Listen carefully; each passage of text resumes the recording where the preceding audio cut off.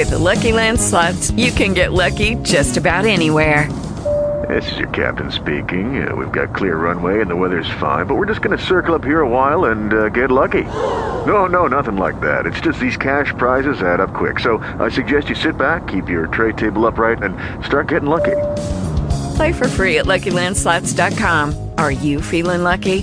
No purchase necessary. Void where prohibited by law. 18 plus terms and conditions apply. See website for details. Talk shoes. Recorded live. That is the best intro ever. But nevertheless, Apostle Graham, I know you can hear me. I don't think you're on the computer yet. So I'm just gonna start without you until you're ready. Go ahead. I'm here, but come on. What? I just can't get on the computer, but I'm on the phone, so let's do this. Okay, well, you've been on the phone all day. You work at a call center, so that's not nothing new. But wow, go ahead. With all that being said, once again, welcome to everybody who has joined us on Talk Shoe. Thank you guys. And if you did not know, we are doing this every other Monday. So it's not every Monday because it was kind of too much for Apostle Grant. I didn't want to put that much on her. You know, I could take it, but she couldn't take it. So I had to switch it to every other Monday. And if you all want to believe that, you better use your discernment. Go ahead. I'd give $1 to anybody who can fail discernment right now. Excuse me, what you say? I'd give $1 to anybody who can fail discernment right now. Anybody can spell it. You know.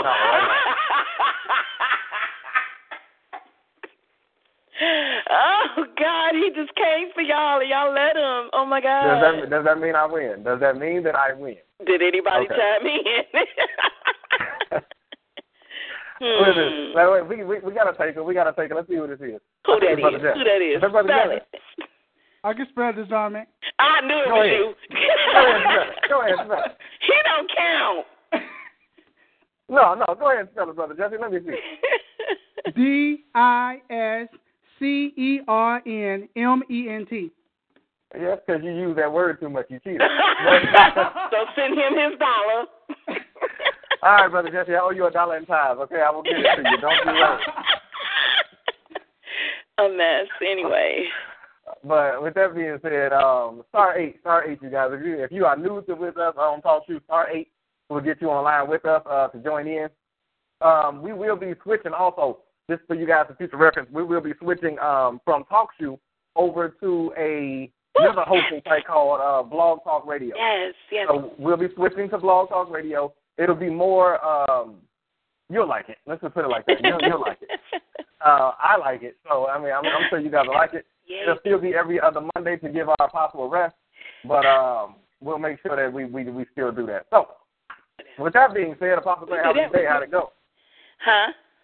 I said, with that being said, how was your day before we get rolling? You know what? My day was wonderful. All right, awesome. I'm not going to lie like you just did. I'm going to say mine was up. So, and that's what gets on my nerves when people lie like that. Go ahead. We ain't even in the topic yet. Go ahead. No, we're not. But mine was rough. But today we're going to be simply talking about a topic that we just came up with today. What gets on your nerves? What gets on your nerves? What is the hardest thing to you? What bothers you the most?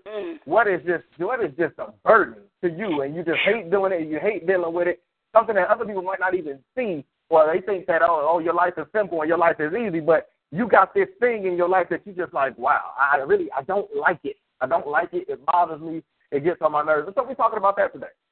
Talking about what's the hardest thing for you, what gets on your nerves the most, period, in everyday living. If you want to join us, as I said, it is star 8 on your phone to join in. If you are in the chat log, we will see you. But nevertheless, Apostle Grant, let's start with you since I'm hosting today. I guess I get to ask the question. So we're gonna start with you. What do you name me? Now I'm not asking you to go through a whole list of your life and name everything that gets on your nerves. Dang, you got time? I'm good. Right, but just give me. Let's start with one thing. What's one thing right now that you would say is probably the hardest thing for you to deal with, or that just kind of bothers you the most? Right now, lately, honestly, it has been. Oh God. Okay, let me put my disclaimer out here. Don't ever take me personally. This is just my thoughts and how I feel. No offense.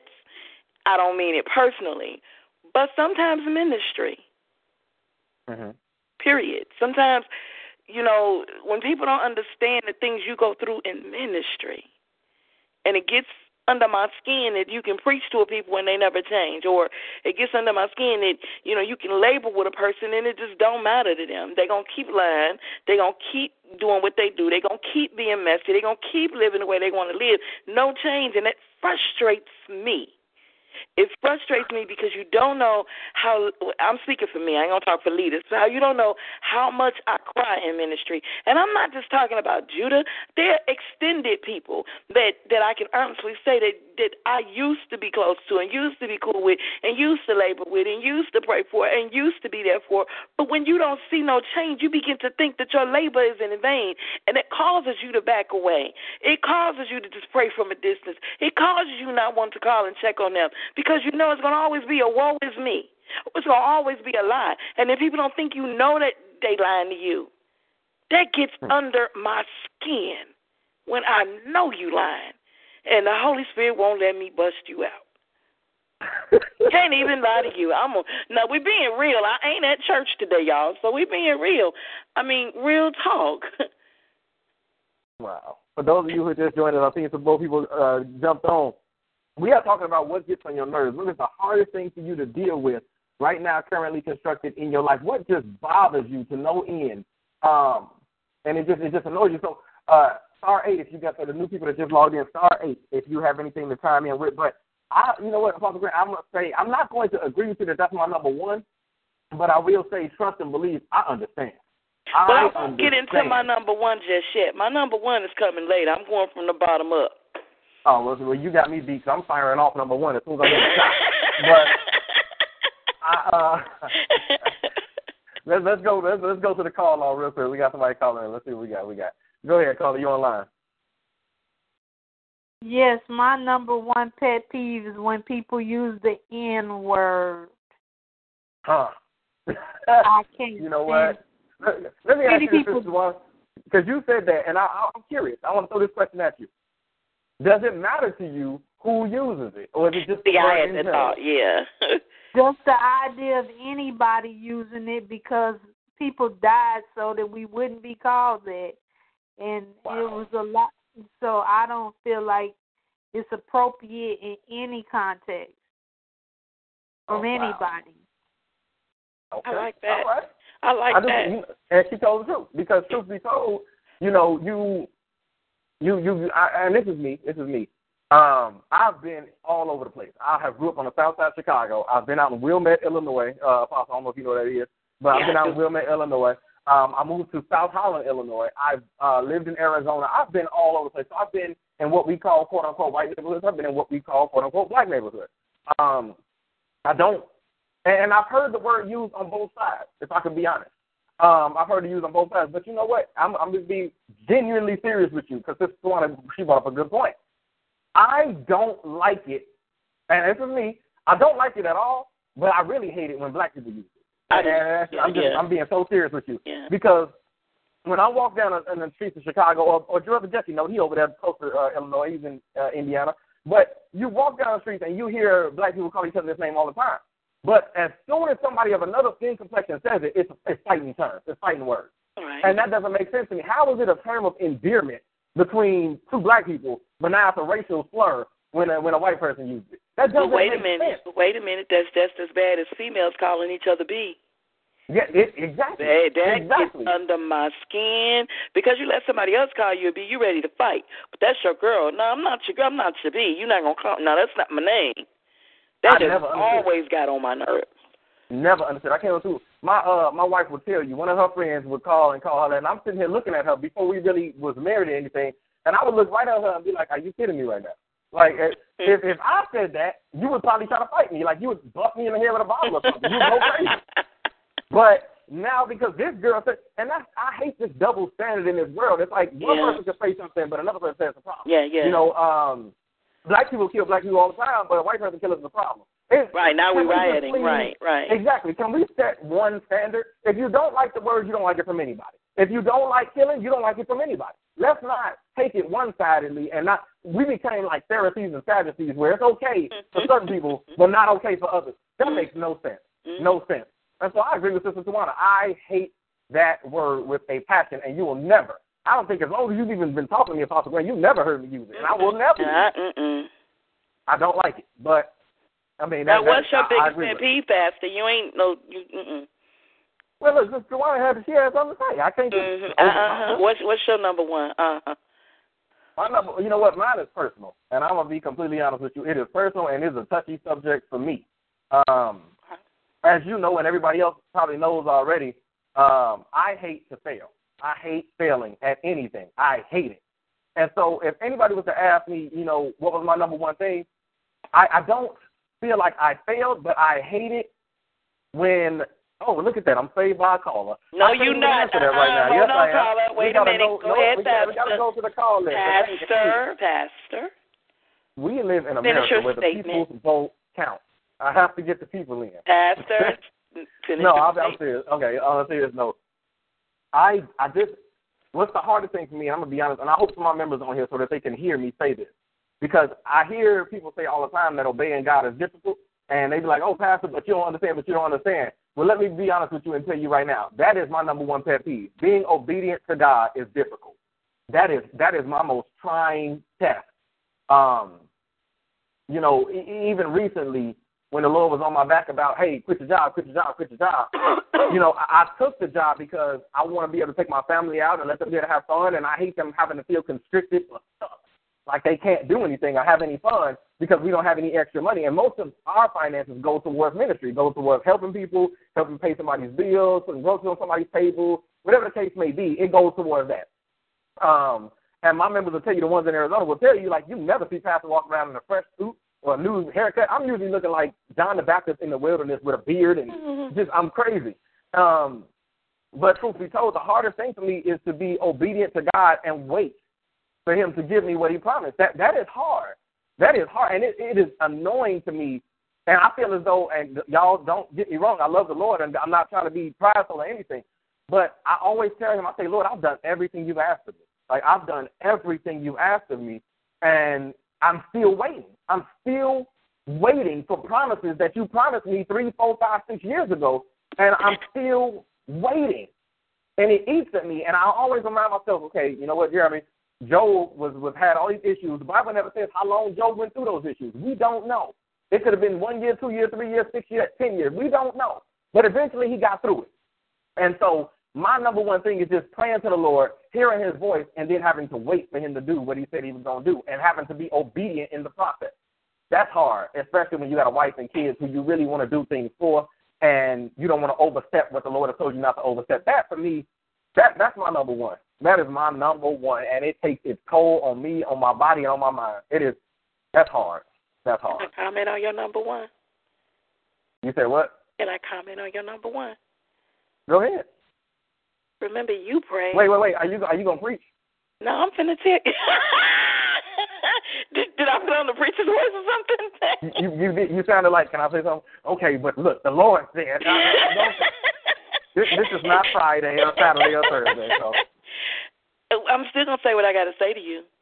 Go ahead. Every time I hear you say that, all I remember is, Lord, let all of them get it, and then I'll get mine. So anyway, you want to take the caller now? Go ahead. I do. Thank you for reminding me of my prayers. I appreciate it. I love you. We're going home. We're going to Illinois. Let's see what we got. I'm done talking to you. I love you. Go ahead, caller. Go ahead. Pastor J, Apostle Grant, how y'all doing tonight? There go my doing brother. All right. Hey. Andre, how's it going? Yeah, I like this discussion. But I guess what really ticks me off, I'm going to be honest, is phony people. Oh, yes, sir. See, I ain't got to go down my list. He got me right there. Okay, that's another one. Go ahead. It's just, if you're going to be, like I say, I hate people that I know that talked about me behind my back. All of a sudden today they want to come and be my best friend. That's my tech T. You know, you're going if you ain't gonna speak to me Monday, don't speak to me Tuesday. Thank you.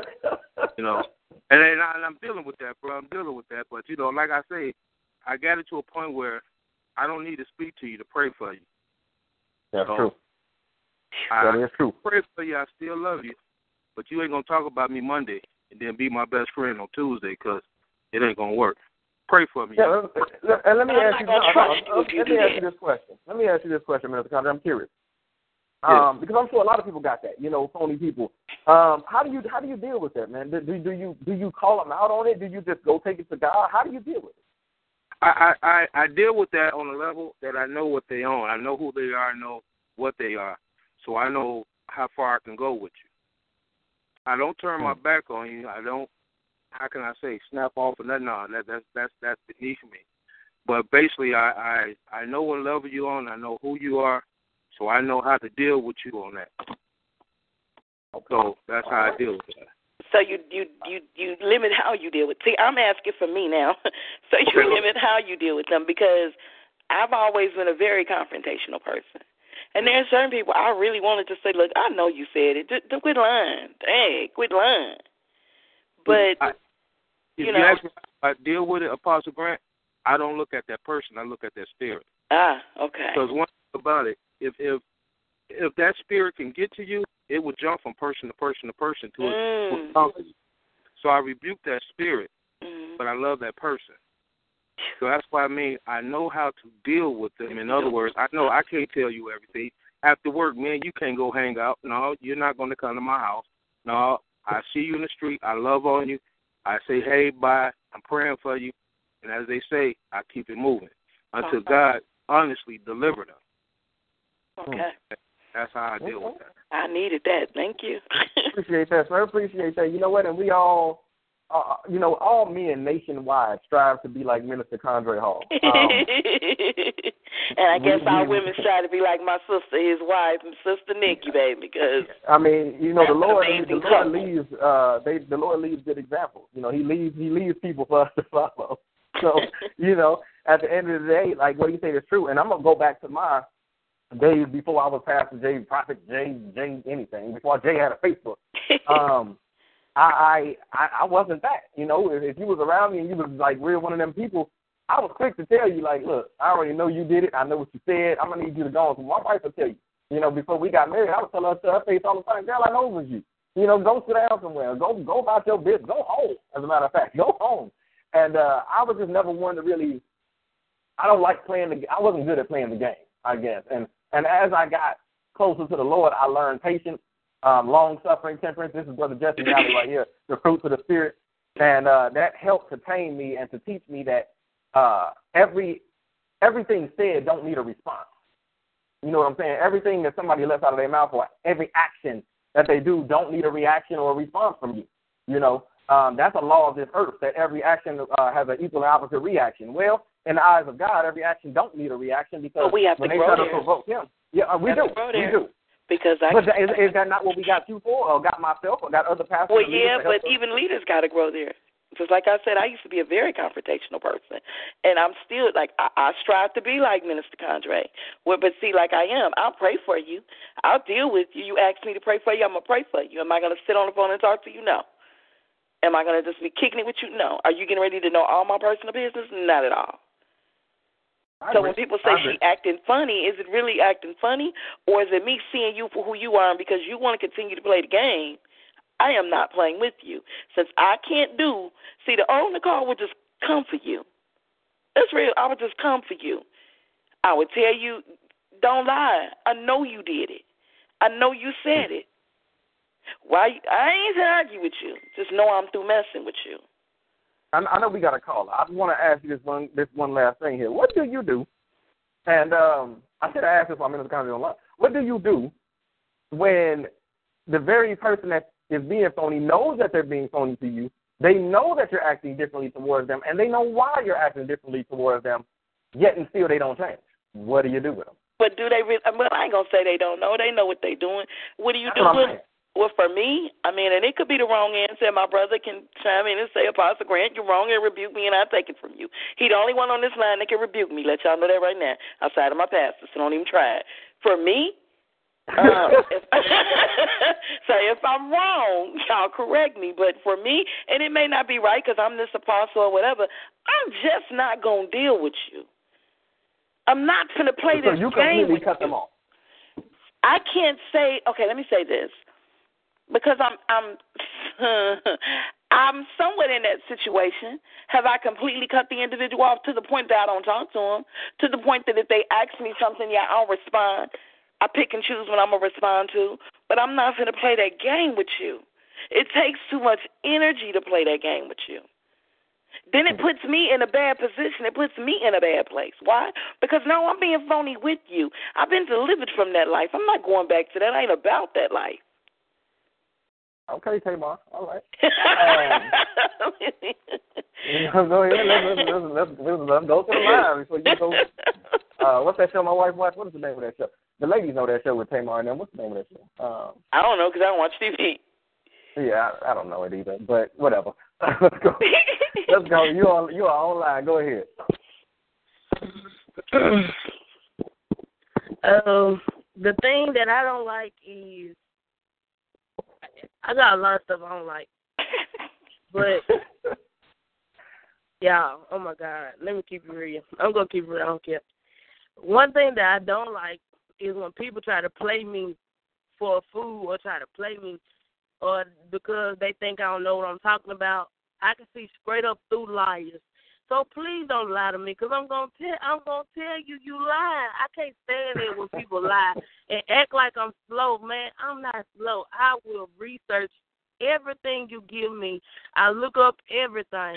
Like I research. She's like her mama. I'm a person. I pay attention to close detail. Like I will sit here and analyze something, and I can tell what's the difference. Like, so I can't stand when people just try to play me or whatever. They try to, they must forget I got discernment. And then another thing is people try to play me because I'm young. I mean, even though today my first year anniversary in ministry, yep. But they try to play Congratulations. Happy anniversary. Like, they try to play me and act like I don't know what I'm talking about. They act like I don't know how to preach. Like, baby, don't be sitting here trying to do me like that. Y'all must don't know who I am. I'm not cocky. I'm just confident because I know who God called me to be. I know who I am. But please don't play me. Please don't try to play me for a week because I ain't weak. And I'm just not the one to play with. I can't stand when people be lying and stuff. Like, I ain't going to say I hate the lie. I hate when people lie. And then when you ask them the truth, they could try to lie again. Like, just be honest, because I know you're lying already. Tell one lie, you got to keep telling lies to keep covering that lie. I already know. I already predicted the next lie. I already wrote it down on paper. They might say this and this, and then I'm going to say, I know that's wrong because I already wrote down. People don't remember that you remember stuff. See, I'm good for telling you no. And I'm good. I'll ask you the same question. I ask you something right now. And then I'll wait. We could be talking a month later, and we'll be talking about that same thing. I'll be like, that's not what you told me. What you said was... Where in the world is Sister Mikey at? She would love y'all two conversation right now. But anyway, go ahead. I mean, because real talk, I keep in mind what you say to me. And so if we're talking and you change that story, I got a problem. No, that's not what you said. But see, I guess... I remember everything. Yes. And then, see, I guess, too... I know a lie is a lie, you all, but then it's the level of lies that we do. The level Lord have mercy. The level of the things you lie about. Really? Where can I send my seed to? And I'm not going to throw it out there because I don't want nobody to say I'm talking about nobody, and I'm not. But let me talk about Nicole. That's what I'm doing. I'm putting Nicole under the bus. I used to lie. Before you put Nicole under the bus, I can't call you Nicole, Apostle Grant. Before you put Apostle Grant under the bus. No, I can't. You're not going to get me in trouble with the Lord. And so before you put yourself under the bus, I just want to, like, we all talk to you. This is the one time we get to let our guard down and be honest. So we all know that if it's bothering you, you're talking about somebody because somebody's done it. So we're not going to say, I'm not talking about nobody. Yes, we are. We're talking about somebody. I mean, not on this. I don't know if they on here or not. Let me quit. I don't know who on here like that. Go ahead. But continue. Continue to talk about Apostle Grant. And thank you, Minister Kayla, for bringing that out like that because it is the truth. Well, no, because I was just going to say it's the level of things we lie about. Everybody knows my testimony. Everybody knows that Nicole has been raped before. I mean, Apostle Grant has been raped before. But before rape actually came, I used to speak that on myself. I used to lie about that. I don't know why I thought that was cute. It wasn't nothing cute about that. But so it's the level of things that I think. And like I said, I know a lie is a lie. But, oh, my God, when will we quit lying? Yeah, it's the level of things we lie about. Like, I don't know if anybody remembers the story, the little girl that cried wolf. She cried wolf so much that when she was told the truth, nobody believed her. Mm-hmm. And then we're the saints that know how to discern, because we fall right into the lies you tell, and we won't even discern that you're lying. That's true. Ooh, okay. See, that's a pet peeve of mine. I done got. No, you okay? You all right? Star 8, if you guys want to chime in, Star 8. We're gonna go. We got Indiana is lighting up the scoreboard right now. Yeah, they represent, ain't they? We're gonna go to Central, and then we're gonna hit out to Northwest. Let's go in that order. Go ahead. Oh, did we lose it? Hello? Okay. Did we lose it? I don't know who stays in Central Indiana as I can think Did you change your mind? It might have been Sister Tawana. I'm not sure. But okay. We'll if she comes back, we'll get her. Okay. Let's keep moving. I believe the other one in Indiana that I know is Brother Jesse. So let's give it a shot. Is that you, Jesse? Yeah. All right, sir. What's going on? I was listening to a apostle was saying, I have a question. Go ahead. When a person's present life contradict a person's past life, is they considered a liar? Wait, say that question again. I understood you. You trying to be deep. Hello? This is where we keep it real, Brother Jesse. We not being deep now. Go ahead. Like, for example, I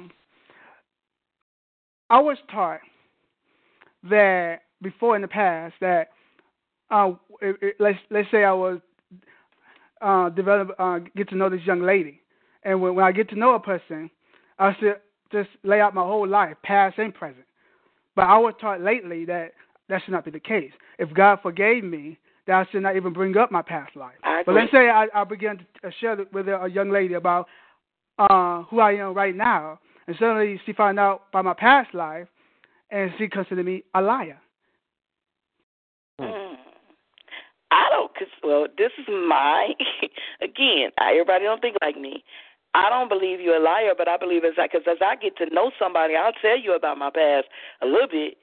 This depends on where we're going. But you're not getting ready to know everything about my past because my past is behind me. If I'm using it as a testimony and not as a place of just staying there and remembering it, that's different. That's different. I'm going to add to that real quick. Let me ask you a question, Brother Jesse. You read your Bible. I don't know if you read it from cover to cover or not, but I'm sure you have at least once. Trust me, you know it. Well, with that being said, let's talk about Jesus. That's all we're going to talk about. We ain't going no further. Jesus healed a lot of people, okay? So let's go to the Roman soldier who he healed his servant. Yes. Do you feel as though the Roman soldier knew all of Jesus' life? Probably not. No, he didn't. Okay. What about the woman with the issue of blood at the well? Do you think that she knew his life like that? Not at all. Nope. What about the disciples? Do you think that they knew him? Nope. Who do you think had a real clue about who he was? About what he was at that moment, at that present time. Based on his testimony. Okay. So my thing to you is, and I'll disagree. Who do you think knew him better? Let me ask you that question. Who do you think knew him better? Out of those people, who do you think knew him the best? Woo. Out of the Roman soldier, the woman with the issue of blood, and the disciples, who do you think knew Jesus better? Probably none of them. You don't think somebody got to know him better than others? The disciples should have known him best, but probably didn't. I guess I would say the one that were considered that had the greatest faith in him, like the Roman soldier. I'm gonna go with the disciples because he sat down and ate with them. He shared things with them that he did not share with others. And the reason I'm telling you that is you're gonna end up dating some people, and this is where. And I know we ain't talking about this, but I'm about to save somebody's relationship life in the future. You are going to end up dating some people who you're going to lose out on because you talk too much. Not you, people in general. We get in relationships and we just tell them everything off the bat, okay? And when you do that, it scares some people away. It, frightens them. And so not every time you get in a relationship do you have to pour out every, hey, back when I was 3, I was molested. Okay, why am I telling you this? Certain things don't need to be said. Now, as I start to develop a relationship with you, now I can start to give you a little more because now we are on that level. It's kind of like when you walk with Christ. You've been with God for a while. I have as well. As you begin to get closer to him, he begins to share more mysteries of godliness with you. He don't share all that with you when you first come to Christ. When you first learn about him, you don't know everything. But as you start to get closer to him, he starts to leave you a little more, a little more, a little more. Does that make God a liar because he withheld from you? No. It just lets him, he's a genius, because if I pour everything on you, you're probably going to run away. So he gives it to you piece by piece. And so it's nothing wrong, Brother Jesse, with, for example, like you said, getting in a relationship. And, yes, I'll tell you what you need to know. And then later on down the road, as we get deeper in a relationship, I'll give you more. If we get married, I'll give you more. We have kids, I'll give you more. But I'm not going to give you everything up front because then I'm literally pouring out too much in a cup that might not be able to hold it. Does that make sense? Yes. Okay. It's funny you said that, though, because I don't make you a liar, though. But go ahead, Apostle. I said it's funny you say that because I done seen that happen and I done that and I done did it. Like somebody poured out, somebody gave me all. It's like when you meet somebody, you get the little butterflies or whatever, and you're talking or whatever, and you just want to talk. And somebody told me some things, and at that moment, me just meeting them, I was like, I don't know about all that. It was too much that I couldn't handle. And then when I think of my own life, sometimes, dang, I done been through some stuff. So I could barely handle it. Me telling somebody all that, like the first day you meet them, please. So you're right. I mean, that's a learning curve. You're right. Yeah, I mean, you just, like I said, my wife, when I first met her, she didn't just come out. My wife, if you've been on the Wise of Power, y'all know her testimony, so I'm not, putting her on out there, but she's all about the front street and nothing like that. Mm-hmm. But when I first met her, the first thing she said was not, hey, my name is, LaShawn Jackson, and I like to drink and go to clubs. That didn't happen. She did not warn me beforehand. I knew none of this. And so as we started to date and I started to see certain things, I was like, woman, where did this come from? Oh, I do like to drink with my friends every now and then and stuff like that. But I don't blame her because she knew that if I, thank you, sister, my sister Danielle, she had to tell me, she said it's Braxton family values. But with all of that being said, it's just certain things you do not just pour out in the beginning. You can't. So saving somebody's relationship in the future. Just don't try to spit out everything in the beginning because you will lose them. Second thing. Oh, wait, do we have? We got a caller.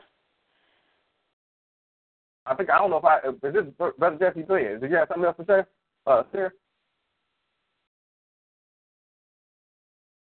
I don't think so. We lose everybody from India. We got some issues going on with the line, though, too.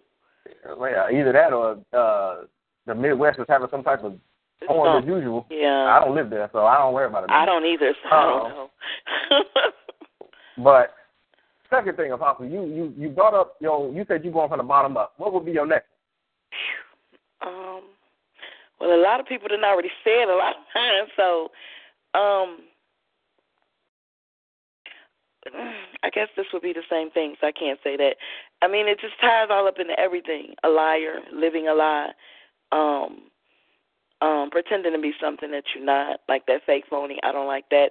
And you know what? I think what also gets under my skin, and this is just minor, and I know people are going to be like, that's minor, and it really is. But for me, if I tell you I'm tired and you call me and I tell you I'm tired, I'm chilling, you really don't want nothing.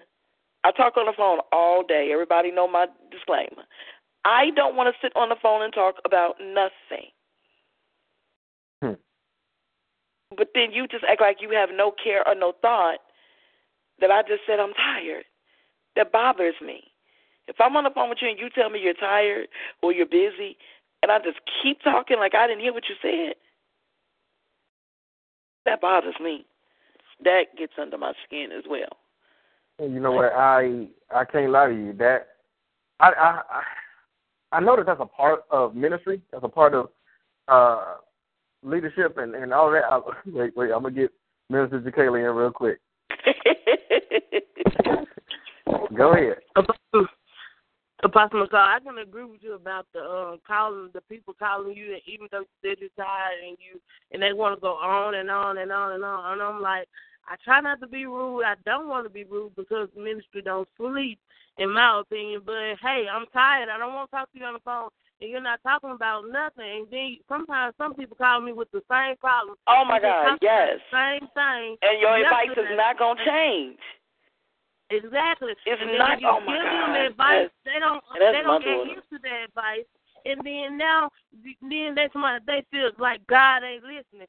God's probably tired of you because I'm tired of you for calling me. But the same thing every day, all day. It's not gonna work. God ain't gonna give you nobody else's husband.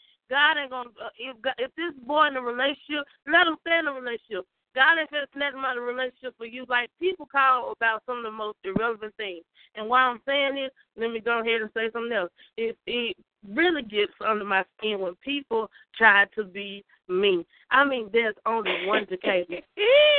Y'all, it gets on my nerves when people just try to be me. They try to talk like me. They try to use the sayings I say. Like, just get your own thing. You can't be the hope dealer if I'm the hope dealer. And you know it's real if I got this doggone thing tattooed on my chest that say hope dealer with this cross. Like, be yourself. God made you to be you, not me, because if you understood the hell I go through, you wouldn't want to be me no more.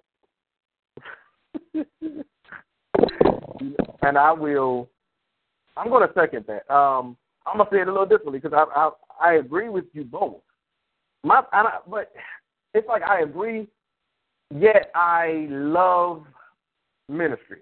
I absolutely. But I just want you to listen.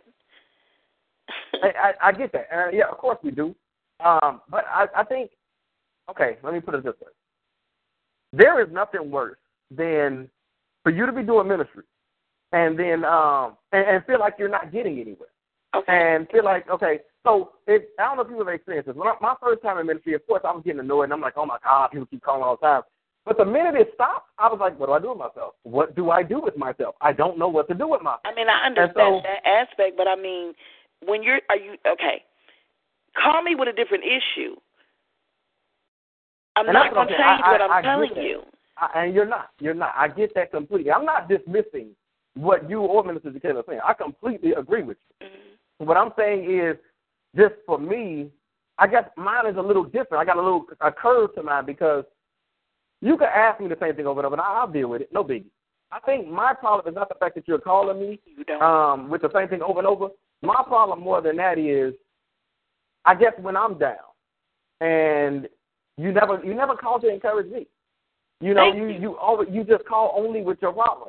And I don't care if it's the same problem that we went over with last week. I'll go over with you again this week. But I don't want people to think that leaders don't also get tired, because we do. We do. Wait, though. And go ahead. If they do call and check, I can't. Not for me personally. Hey, Apostle, how you doing? I'm a little tired, but I'm all right. Apostle, what did you call to really dump on me, or did you call to really see how I was doing? You see what I'm saying? But that's not calling the check. You're not calling. What you are doing is you're checking. You know, I take that back. You did gauging it. You called to check the temperature of the water and see if you can dive in or not. That's what it was. But that's what I get. So I get the calls to check on me, but I get after you check on me, you just dive in. And I think that hurts. I don't think people understand it. Because when I'm going through something, you'll never know. And most people around me do not know if I'm going up or down. I'm pretty steady. I'm pretty steady throughout my walk in my ministry and in my life. But I do have moments where I just wish to God, like this today, I'll be honest with you. I sat in my garage, I just cried. I sat on the couch in the garage, and I just cried out there, and I said, Lord, I'm telling you exactly what I said, though. I said, this sucks. This sucks. And I kept going, and I'm like, Lord, why I say that this sucks is because I can call somebody and say, hey, you know what, the Lord, you've been on my mind, you've been on my heart, something wrong with you, what's going on? And I'm like, but that rarely ever happens on my end. It's once every blue moon that'll happen. It's happening more frequently now because of Minister Decatur, but really, honestly, that's about it. And well, no. Yeah, now she'll call me. Yeah, Sister Charvette will do it, as well. But what I'm saying is you very rarely get the same reaching out as you do for others. That very rarely returns and comes back. And that it doesn't really make me mad. It just bothers me. It just bothers me that I can be going through anything on a day-to-day basis, and all we really care about is, hey, Pastor, got a question for you. And I'm like, okay, all right, I just got to deal with it. But we're going to go to Illinois. I think we got Illinois back. We've been having all types of issues tonight. So yeah, we have. Go ahead. You want to mess with me, Pastor? What you talking about? He said we got Illinois back, and he having all type of problems. No, he said. That's not what you. No, I am having all to my phone. I wanted to come in on Brother Jesse's question, but I had my phone cut off and all type of other crazy stuff. So that's why I started laughing. Go ahead. No, I was saying because we have people in and out the whole time we've been online. So I'm like, it must be. I couldn't even get on earlier, so it's like a lot of phone issues going on. Yeah. Okay. But no, is that for me to respond to Brother Jesse's question? Go ahead. Go ahead. No, I was just I got a peep of the question where he was saying it's kind of wrong for him to tell somebody everything about his past when he meets a young lady. But I just want to let him know when God brings that lady into your life, you don't have to worry about telling your past because it will just work its way out. Sometimes we think that it's good to tell everything about us, but sometimes that'll scare a person away. So sometimes we have to learn when we're dating. You know, when we start dating, we pray about it because we should be dating Christian style anyway. I won't say Christian style, Jesus way anyway. You know, and he will eventually, if that person for you, he will eventually start slowly bringing stuff out that needs to be known. Because everything about your past don't need to be known.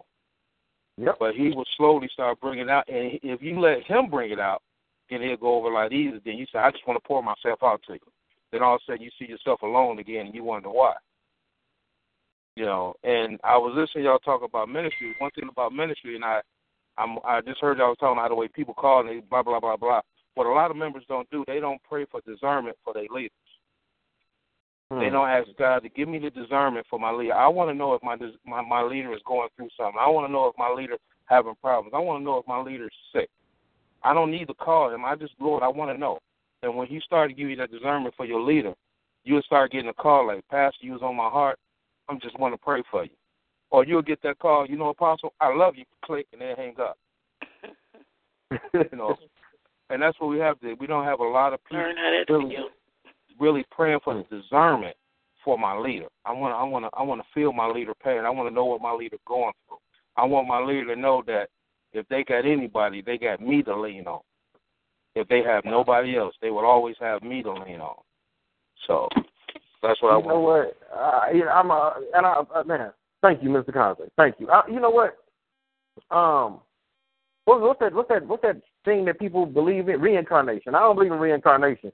But if I did believe in it, baby, I would say, Minister Conklin, you probably was, you know, right there next to Moses, holding his hands up. That was you. That was you, and you just the same spirit just passed on down, and you ended up being Minister Conklin Hall. I don't even know if I could call you minister no more. I don't know. But I'm not gonna call you what everybody else call you. I'm gonna just leave that alone. I'm gonna stay right here in my zone. I only call you. I call you anyway. Go ahead. I muted him. He can't say nothing to us. He's probably over there like, for real. But no, seriously, and I agree with what he said. And that's something that we really don't pray for on a frequent basis. Even myself, I never prayed. You know, Lord, give me discernment to know what my leader is feeling. I never prayed that. Ever in my life have I ever prayed that. I did. I would ask the Lord to show me how to be there for my leader, because a lot of me and my leaders were close. So right. I wanted to be able to minister to them. I was armor bearer to many of my leaders. So I wanted to know how to pour back into them. I wanted to know how to take some of the load off. I wanted to know how to be there for them. So I can't lie, I did. And now I guess I get mad because they would always say, you know, the way you treat your leader is the way your people treat you. And I was like, a lie. Since I've been in ministry, a lie. And you know what, though? No. And this is, I am not defending Judah. Now, you know I love Judah. I'm not defending them either, and I love you. I'm not defending you. I'm just being honest. No. When I say as long as I've been in ministry, Everybody in Judah ain't been with me as long as I've been in ministry. What I'm saying. But what I'm saying is, man. No, go ahead. We just keeping it real, Pastor. Okay, then and we're going to do that. One thing I will say is, when I first met you from day one, I was like, okay, Lord, you got a call on her life. I get it. Keep away from me, though, because, I don't know what baggage might come with this one. And I told you I had baggage. I was going to unblock it and let you see what was in there. Yeah, but I didn't want to hear your mess. I wanted the Lord to show me, because you could lie to me at any point in time. Right. I realized that a lot of the times, even in the beginning, and this is one thing I praise you on now, and you hear me say it all the time now, but in the beginning, I was like, you were not the greatest of leaders. I could tell you had your flaws up and down, left and right. And, of course, some of that stem that we talked about, I was like, some of even the people that are around you right now, not even just Judah, but some of them really are just reciprocating what they felt from you from day one. And so I was like, hey, they picking up on you. It is what it is. And now I can honestly say, like, you know what, she's come a long way. And I defend you to the fullest now, because I don't like it. We talk about what we don't like, right? So I can say this. I don't like it. And I'm saying this out in the open. If anybody has ever come to me and said anything about Apostle Grant, I'm pretty quick to correct it. I do not like. Don't bring me no mess. It ain't the fact that, oh, well, that's because they're friends and they work in ministry together. No, it has nothing to do with that. It has everything to do with the fact that if you're going to keep somebody in their past, make sure you fix yours first. Don't sit here and keep on pointing out somebody's flaws when you got 1,000 of them and she's recovered from hers, but yet you still want to hold somebody down there. I don't like it. So I've known you when you were not so great. And so to know you now, it's hard for anybody to come to me and say, well, she's like this and she's like that. No, don't bring that to me, because I've seen where she came from and I've seen where she is now. So I'm really protective over not just you, but any of my members, period, because I don't like it. You cannot come to me and bring me somebody else. Brother Jeffrey knows it. Brother Jeffrey knows anytime that he brings up past situations, I'm quick to say, I don't want to hear it, because that's not you no more. Don't talk to me about your past. Either you're going to trust God for the now, trust God for the future, or you're going to sit there and die in what you used to be. And that's something that really gets under my skin. Don't bring to me what somebody used to be. If you don't have evidence that they are like this right now, don't even talk about it. But I have a question for you then. Go ahead. Tell me why people do that. Like, why is it that people, how can I put it, they only want to see what you used to be?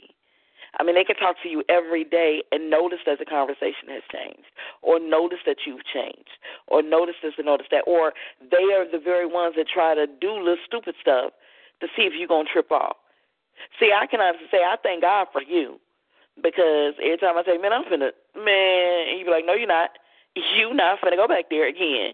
So you grin and bear it. But why do you think people do that? Why is it that people, can say, well, she used to do this and she used to do that, or the famous line is, I know her. You don't know her. Obviously, you don't. All right, I'm going to tell you a shameful part of my life. I'm so competitive, right? I am so competitive, and we're going to get, who is that, Minister Andre? We're going to get him in a second. I am so competitive. I'm like the most competitive person you ever meet. You can't play me in Uno and think I'm going to let you win. You can't. Me and Brother Jesse, we go back and forth with trivia questions and games and stuff. Me and Brother Darren played a game of Jenga a couple months back, and I was like, you're not going to beat me. I don't let my daughters beat me, and one of them is two. I don't let nobody win. I just don't like to lose. And so one thing I will say is I used to run races and stuff all the time. I used to run races and tracks, and I didn't like to lose. So if you even had a step on me, I was liable to trip you. It's just put my foot up, and you ain't beating me.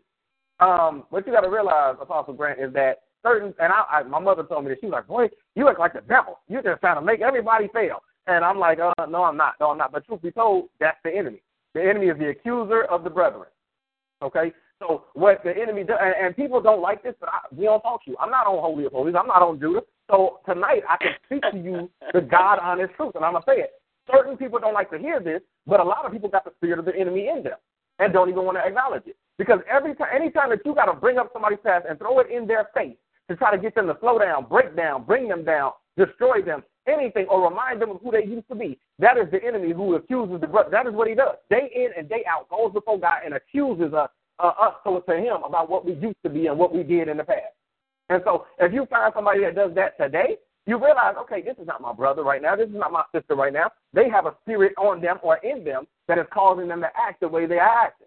And so their goal, or the enemy's goal, is to get you to falter, to stumble, to fall, because you are getting too far ahead. And with that being said, that means I'll lose you. That's all it boils down to. And I want Minister Conjure to jump in on this because I know he's going to have some input. Wow. So here comes wisdom. When you put it that way, wow. God bless you. Leave me alone. But I agree with everything you said, Pastor. You just ran off. But, Apostle, you keep saying, why do people do that? And just like Pastor said, it's not the people, it's the spirit that's in the people. And one thing about it, we need to understand something. I tell everybody this. You know, who called you to be an apostle? Who called you to be a pastor? Who called you to be a minister, elder? God called you. So when you put your mouth on that elder, that apostle, you need to understand you saying God made a mistake because he chose you. And this is why when you go back into the book of Exodus, when Moses' sister got stricken with leprosy, Miriam. it's because why? She put her mouth on the man of God. So when she put her mouth on the man of God, God gave her the spirit. You know, God put the disease of leprosy on her. Simply because when I was reading that, it's simply because she was saying that Moses wasn't supposed to be a leader. Moses wasn't this, Moses wasn't that. She was really saying, God, you picked the wrong person. Mm-hmm. So really, she was making herself better than God. So really, what we need to do when people begin to speak about negative about our leaders, we need to pray for that person, that God will have grace on that person. Mm-hmm. Because basically what that person is doing, he's saying, I'm better than God. I know more than God. And God, you made a mistake.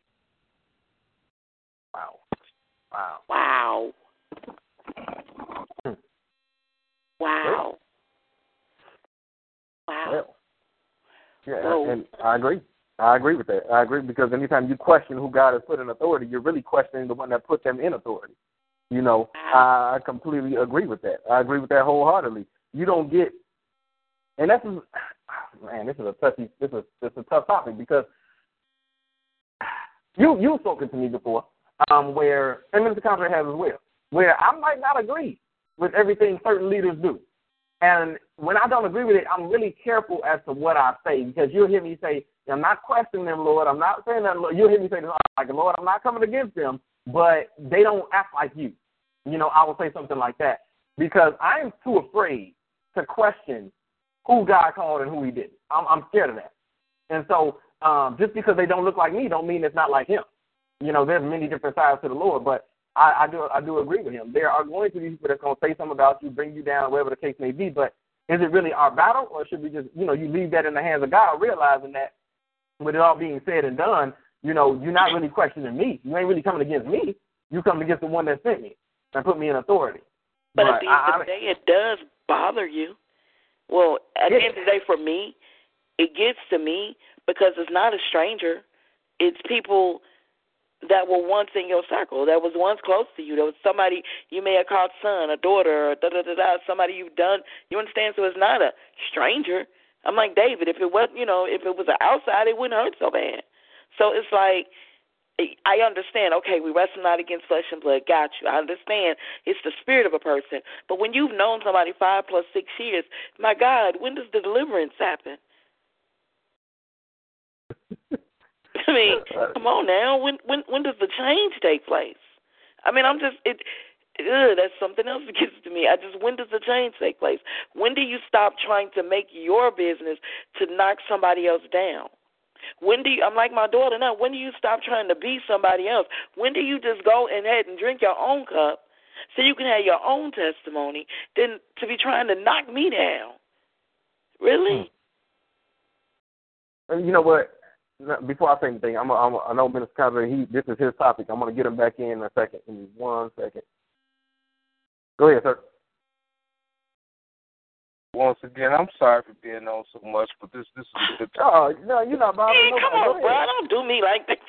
No, I'm good, but you were saying something. One thing about me, Pastor Jay, I'm not scared to go to the man who's in charge and say, I have a problem with you doing this. But one thing about you, I won't go to my brothers and sisters and talk down about you behind your back. Right. So I don't have no problem with coming to you. But one thing about a leader, and I understand about the Word of God, I should see a leader in the Word. I should see, I look at you, Pastor Jay, I see Elijah in you. I see a Naomi and Apostle Grant. So I see the word in you all. But if you're calling yourself a leader and I don't see the word in you and you're not representing the word of God, then I got an issue with you. Wow. Well, I don't have a problem with stepping to you and letting you know, look, man, you're not representing my Father the way that you should. Amen to that. Because I should see the word of God in you. And you should be living. So you got to understand. I was talking to a minister, a leader yesterday. He was a soccer coach. He said, "My church gave me the time off to do this," and I told him, I said, "You know what? You probably doing more ministry on the soccer field than you do at your church." And he said, "How's that?" I said, "For some people, you might be the only thing they ever see of the word of God is in you." Mm-hmm. And by you being out here, this might be the only time they get a chance to see what the word of God is through the way that you carry yourself out here. So it's just like if we all brothers and sisters, right? If I'm your big brother and I see you doing something that my mama and daddy that know that you about to get in trouble, then I'm going to discipline you myself before mama and daddy get to you. Yeah. So if I see you clowning and you're not representing who God said that you're supposed to be, if you called to be a pastor, whatever, I'm not afraid to come to you and say, look, man, you shouldn't be out here in this nightclub with this beer and your cigarette in your hand, and I see you in church on Sunday preaching. So you need to step off and get out of my face. But let me ask you this, Mr. Conrad, real quick. Well, I got two questions for you. Number one, who is my favorite person in the Bible? Elijah. Okay, that's one. I was wondering if you knew that, but yeah, I love that man. Because you just said, you remind me of Elijah in the Bible. I'm like, that's my favorite person. But I see him in you though, prophet. I see Elijah in you. I can see a Paul in you. I can the way that you live your life. I can see your life in the Word of God. Wow. Same thing with you, Apostle. Right? I can see your life, the way that you teach, the way that you minister, even the things that you go through. I can see your life portraying in the Word of God. This is why it's so easy for me to listen to you all. Wow. Okay, man, you almost made me lose my train of thought. That was that's accolades that I don't really, thank you. Wow, I don't know what to say, but wow, and wow. Right, but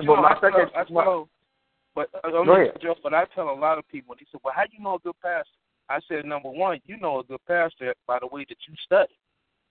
Because if you study the Word will show you who your pastor's supposed to be. But if you're not studying the Word, you have no right to speak on anybody." My God. Wow. So Mr. Conrad Hall will be preaching on Thursday. I just want y'all to know. Oh, my God. He'll be running talk show for the whole month. Y'all just come on back, and you can add Judah too every Saturday. But I'm just saying, wow. I mean, wow. Right. So, and that's what we are as leaders. As myself as a minister, I count myself too. The most scariest thing in the world for me to do is wake up and look in the mirror one day and I see the old me there. That's the scariest thing in the world for me. That's the scariest thing. Is to wake up one morning and I look in the mirror and I see my old self back. My God, wow. Because right now I have, even all as a leader, we have so many people looking up to us and following us. Do you know if I make one turn, how many people are going to make that wrong turn with me? Yep. Yes, sir. Yes, sir. I know that one. So I tell anybody, if you want to find yourself a good leader, first find yourself in the Word. Then once you find yourself in the Word, you will find out who's leading the way God has called them to lead. Wow. Wow. So I want to, just a quick little role-playing game. You say I'm doing something wrong, you come and bring it to me, and you say, hey, you ain't representing God, blah, blah, blah, blah, blah, blah, and I'm going to give you the normal comeback, all right? The Bible says, judge not, so that you be not judged. So could you not judge me? What's your reply? The judge not, you not be judged? Well, I'm going to break it down. This is what you're doing, this is what you're doing, this is what you're doing, this is what you're doing. I'm not judging you, I'm showing you facts. I'm sorry. Woo. Wow. Yeah, I'm not coming to you off. See, one thing about it, Pastor Jay, I'm not coming to you off he say, she say stuff. I'm showing you the Word, right. I'm coming straightly from what I see. Okay, so now I got another question for you since you said that. Go ahead. Because you can tell somebody, well, this is what I see. And what if they tell you you're seeing wrong? I know somebody that'll straight up tell you, what if your discernment off? What if that's because you won't see? If I say that's because I want to see, then what you're doing allowing me to see that. Okay. No, you got to understand something. The enemy is always going to the enemy always going to have a comeback and a reply, and this is why, for me, I'm coming straight, direct, and to the point. I make my statement. I make it clear. I make you understand where I stand. That's it. There's no more conversation. Gotcha. Wow. Okay. All right. Right. Wow. No, I mean, I honestly, I agree with everything you just said, and I always tell people, the enemy is good. He is good, and I think, I said this to Brother Jesse, I think. I told him, I said, if you ever had a conversation with the devil, and you had to tell him one positive thing about himself, the one positive thing I would give him, you good. You are a crafty little manipulator. Like that, I will give it to you. If nothing else, I will tell you that because he can take the word and make you think he's right when he's wrong. And so it was you who I think I was talking to Apostle, and people, when they say judge not, that you be not judged, and I said to you, since anybody can quote the word, anybody can quote one verse. That's true. Tell me what's the rest of it. Yeah. Tell me what's the rest of that. Because I have made a living studying that verse so that people can just not say it to me. And I never hear it anymore. Because if you say that to me, I'm going to take you through the whole scripture. I can quote it. Judge not that you be not judged, but with that measure, whatever judgment you judge, you shall also be judged, and with the measure you eat, it shall be meted to you again. I've learned the scripture literally, and I only quoted verse 1 and 2. And so there's some more to that, but I let people know. I said, let me help you out, brother. I said, the Bible says to me that I can judge you, but I can't sit there and behold the mote in your eye if I still got a beam in my own. So therefore, if you smoking cigarettes and I'm smoking cigarettes, I can't tell you to stop smoking because I'm still smoking. But if I have cleaned up my life, now with holy hands, I can come before you and tell you, brother, you wrong. And you can't say nothing. Now I have a right to say, it's like he said with the parents. If I leave my house, okay, trust and believe, my kids already know Daddy do not play. I am not afraid of cracking a belt around here. I don't have any fears of that. And so if I leave my house and I tell Dee Dee and Jeremy, the two oldest, make sure that Nevaeh and Elijah don't touch whatever this is on this table. All right? I'll be back. I got to go do a couple things, and I'm coming back to get you guys. All right? Sounds similar. Sounds like something Jesus said. I'm going to prepare a place for you. Here's my commandments. Here's my laws. Follow them. I'll be back. All right? And so I leave, and I come back, and things have been touched, and things are missing, whatever the case may be. First people I'm going to go to is the ones that knew better. So I'm going to go to Dee Dee, and I'm going to say, you didn't stop them? You didn't tell them? And Dee Dee now has to tell me, well, yeah, I did. I let them know, and they just didn't listen, Daddy. I did what I told them. But my problem would be with Dee Dee is if she let them do it and never opened her mouth. Now she is just as guilty as the kids that touched it. Because I left you in charge. I told you what to do. You knew better, yet you didn't do better, and you did nothing to warn your siblings about the trouble that was coming. So now I'm going to get all of y'all. And that's the same thing with us. That's why leaders are held to a higher standard. Because if Apostle Grant does not warn her members or warn her brothers and sisters, then when her father comes back home, he's going to say to you, well, you knew what was right, you knew what was wrong, why didn't you correct them? That's what's going to be the problem at the end of the day. So I agree with what Minister Condrey just said. I do want to go back and touch on phoniness real quick, if that's okay. I want to go back and touch on that. I want to ask you this question, Apostle. Is it phony if I talk to you as if nothing is wrong, but I'm bothered? Are you bothered with me? I mean, does it have something to do with me? No. Okay, for example, you preach all the time when something's all, you are heavy, you're carrying a lot of weight in your heart, but yet you still get on that phone and preach like nothing's wrong. Is that being phony?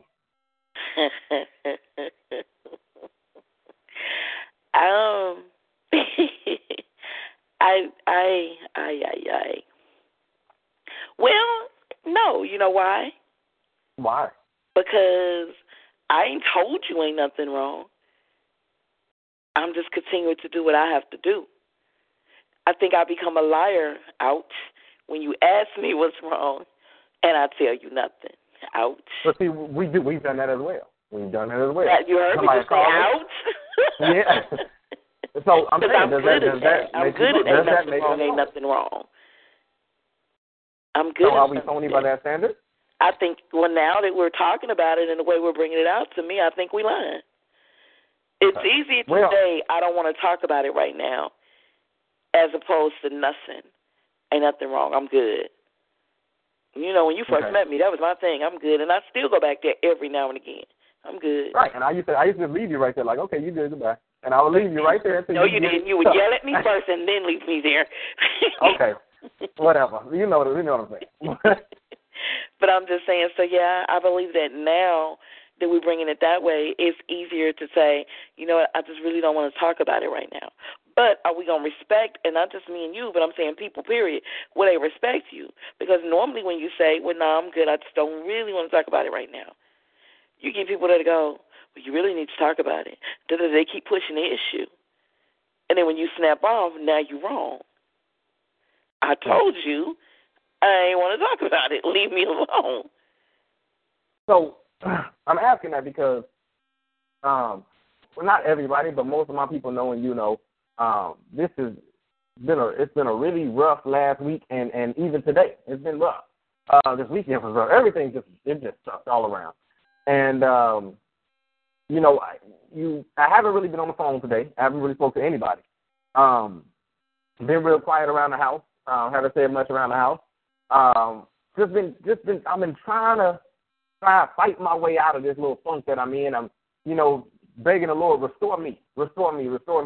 And then I'm listening to myself on Talk Show tonight, right? And so, ouch. I'm listening to myself on Talk Show, and I'm like, man, I sound lively on Talk Show, and I'm laughing and everything, but truth be told, man, I'm bothered. You know, on the inside of me, I'm hurt. On the inside of me, I'm heavy. But I ask you that because how many times do we have to get on there and we preaching and we prophesying and we praying all of heaven down, and on the inside, it's like all of hell has us, if that makes sense. It's like you're lively on the outside, dying on the inside. And I wanted to ask that, like, does that make me a phony person? Which I know you said that gets on your nerves, and Minister Taylor gets on your nerves, and I'm trying to annoy you guys. So I'm like, because. But I mean, when you put it in that aspect, because if that's the case, remember earlier today you asked me what was wrong with me, and I told you nothing. Oh yeah, you were phony, right? Go ahead. Yeah, and I told you nothing, and he was like, "You don't feel like you," and we never did get into what's wrong with me. No. And I can't say it ain't still wrong with me, but what I'm saying is, now that we put it like that, you're making me think, well, Dag, right now, on Talk Show at 8:18 Central Time, am I being phony? I don't think you are, because it's 6:18 my time. 8:18 my time. But, I mean, it's just, it's not saying that we are being phony or anything like that. I'm just. But, no, you just made me think about it when you said it, because, you know, but then I feel like, well, Lord, no matter how I feel, it's got to go on, because no matter how Christ felt, he kept it moving.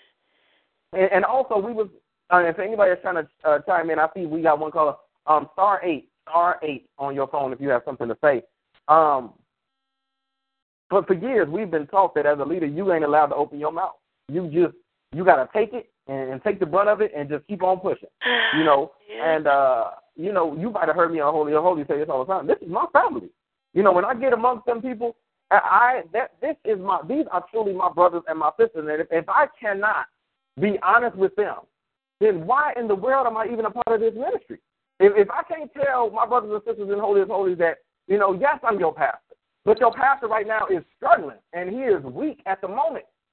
You know, if I can't tell them that, then what good are you? You know, I hate to feel like the leader has to always have the earnest on. It's not.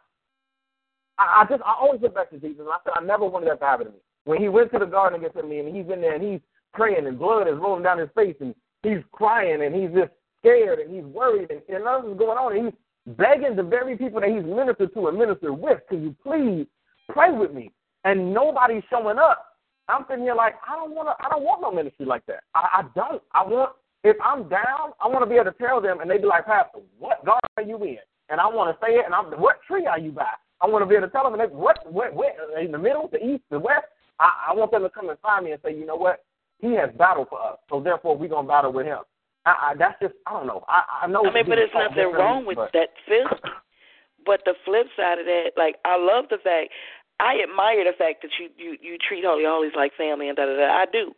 But on the flip side of that is, man, I ain't finna tell y'all what I'm going through for y'all to hold it against me later on in life. No, I'm good. Yeah. So for me, is, because you used to get on me about that. you really did. But, you know, when you have been around enough people who you thought were in your corner, but they were not, or they only wanted to know what was going on for no apparent reason, not even to pray for you. So for me, it's easier to keep it all in, and that's not a good thing as a leader. I mean, since we're going to be real right now, that's not a good thing at all. But I'd rather do that, because then in the end you end up with someone, again, like we were talking about earlier, who keeps you in your past. So they can't forget where I was or when I was going through it. So I would rather. What if that's not that person's fault? What if it's that, you know what, let's get the call in, because I hate when they be like, oh, I forgot what I was going to say or something like that. So I want to get them in real quick, and then we're going to come right back to it. Okay. Go ahead, sir. I got a question. Where did that saying come from that you shouldn't share your situation with your members? Like I said, it was, yeah. If you come up in the church, with the churches that I came up through, you're always taught that as a leader, especially when you get behind the scenes with other pastors, keep it between you and other pastors. Don't never share this with your members. Okay, I understand, but where is that in the Word? It's not. Oh, man, that's not in the Word. That's why I don't do it. Okay. And I was wondering that because when Paul wrote, Paul told us that he was in jail when he was on house arrest when he wrote the epistles. Mm-hmm. Yes, he did. Jesus told his disciples exactly how he was going to die. Yes, he did. So why is it that we feel that in ministry we can't tell the people, I'm heavy? When Jesus felt heavy, he went to his disciples and said, come and pray with me. Pray for 1 hour. And they couldn't do it. Yep. Yes, he did. So, yes, he did. I mean, I don't know where did that come from in ministry, but it's like in ministry, and that's what people think, that the pastor's supposed to be this rock that have no problem, have no issue, and his life don't have no curve, no nothing. But sometimes the pastor's he's the person doing more than anybody else in the church. But then you just don't know. I mean, I hear you, but it's like, for me, like I said, is so they can, for what? So they can just hold it against me in the end. I'd rather just keep it to myself and go through it. And that's all I have. That's how I have been doing. Because, you know, to think that your members can handle it, it's your members going through. Mm-hmm. Your members carrying what they carrying. Your members say they got you, but do they really? Can they? It's a better question. You know, do they even really understand, or do they even care to understand? Well, you know what? Go ahead. Well, we go back to the Word. You can go back to Jesus' disciples, because when he was going through and he was praying, they went to sleep. Yeah. So why tell them if I know you're going to go to sleep? I'd rather be okay.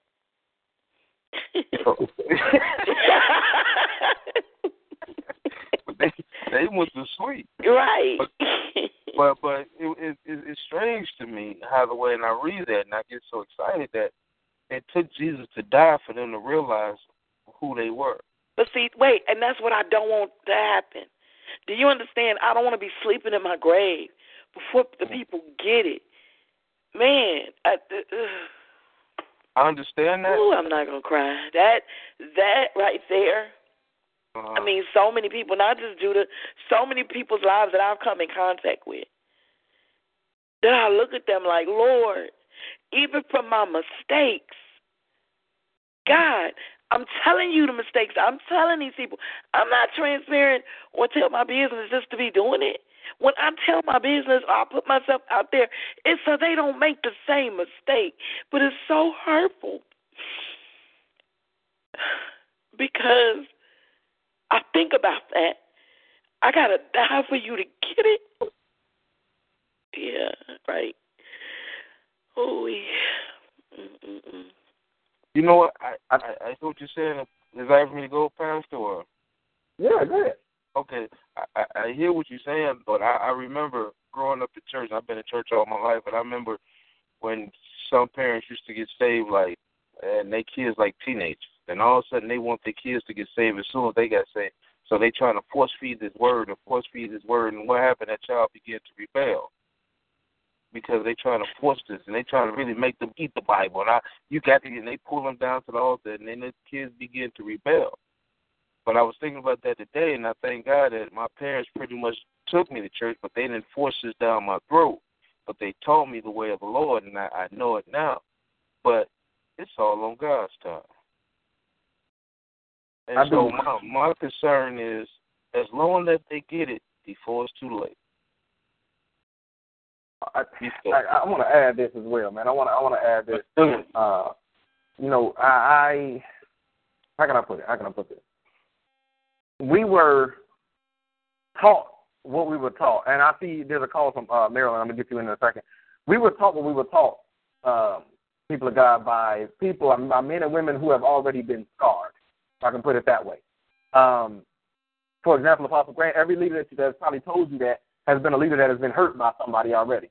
Because I know the ones that told me that have been hurt. They try to share with certain people, been stabbed in the back, and then in wisdom they would say, you know, in wisdom, just listen to me, young man of God. One day the Lord is going to use you. You cannot share things with everybody because they're not going to be able to understand. And you know what?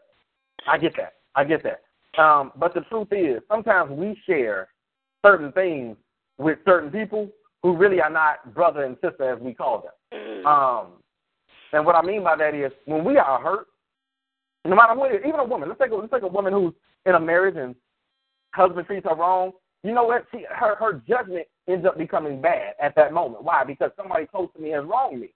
So now she has stepped outside of her marital wisdom, and now she'll begin to take counsel with anybody who will listen because I'm hurt. And so think about that pastor who, you know, my first lady that did something wrong to me. And now I go and try to talk to my members and say, listen, you know, this and this and this and this. Now that member done went and said something negative about me. Now it's like, you know what? I can't talk to nobody. Forget everybody. Don't give your business to nobody because they can't help you. You know, they only going to talk bad about you. Keep it to yourself. But do you understand that there are so many pastors that have killed themselves from keeping it to themselves because they have no one to go through other than the Lord? Not saying that the Lord cannot help you. I totally get that he can. With a whole 100% of my heart, I know that he has saved my life over and over again. But would it have been nice to have a Condre, to have a Johnny Shields, to have a Brandon Lott, to have a Darren Johnson, to have a Jay Hall, to have these brothers, this Brandon Brown, Jeremy Wright, to have these brothers around me to go through? Yes. Yes, because every once in a while you do want to talk to somebody that's physically there. But always remember, everybody you talk to is not always going to be your brother and sister. And even in your hurt, you still have to use discernment because your hurt and your pain will cause you to speak to anybody. And anybody ain't somebody that you need to be talking to. It needs to be somebody that literally knows the Lord, that you know their life and their relationship with the Lord. And if they don't have one themselves, you got no business even sharing your business with them in the first place. That's our fault, not theirs, because they already showed that they wasn't trustworthy. But because we were hurt, we decided to talk to them anyway. That's our fault. That's our fault. But it's funny because, and I know we got callers in queue, but that's where it came from when I met you. And you called me that day and you said, the Lord said, do da-da-da-da-da-da, and you're going to talk to me. And in my head, I'm going, I don't know this man. I never tell him nothing. And then I ended up pouring out everything. But it felt good to finally be a part of somewhere and something that is real, if that makes sense. You know, I have been around leaders and people who just did not live up to the part. You know, and if I could touch back on what Minister Condre said about, you know, you see the word in them. People used to always say, I put pastors on the pedestal, and I didn't. I just wanted you to live right in front of me. I begged one of my leaders to quit committing adultery, live right in front of me. I begged that man. Because that's all I wanted. I didn't have no leaders on no pedestal. I just wanted you to live right. I knew you wasn't living right. I knew you was teaching me wrong. You know, so I don't know. It just, and now I'm learning how to open up to certain people, and you're right. You're right. Certain people, I can't call everybody brother, sister, daughter, son. I can't do it because I'm learning. Everybody ain't that. And you can make the mistake of thinking that everybody is your family, but everybody ain't your family.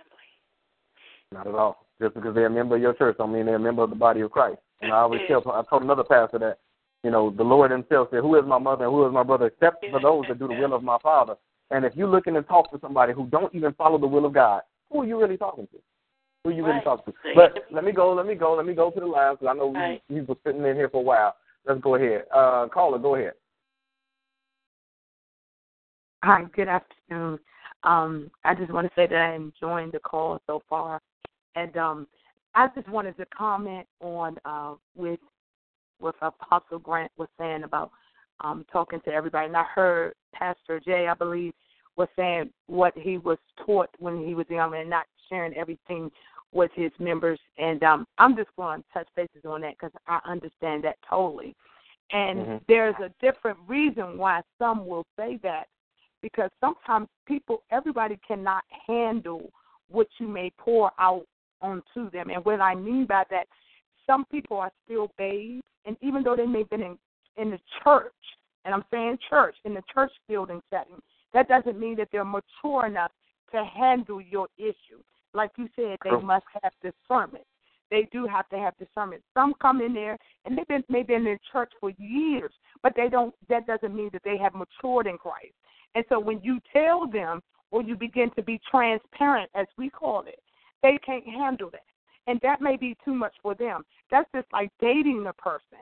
So it's the same thing for our church members.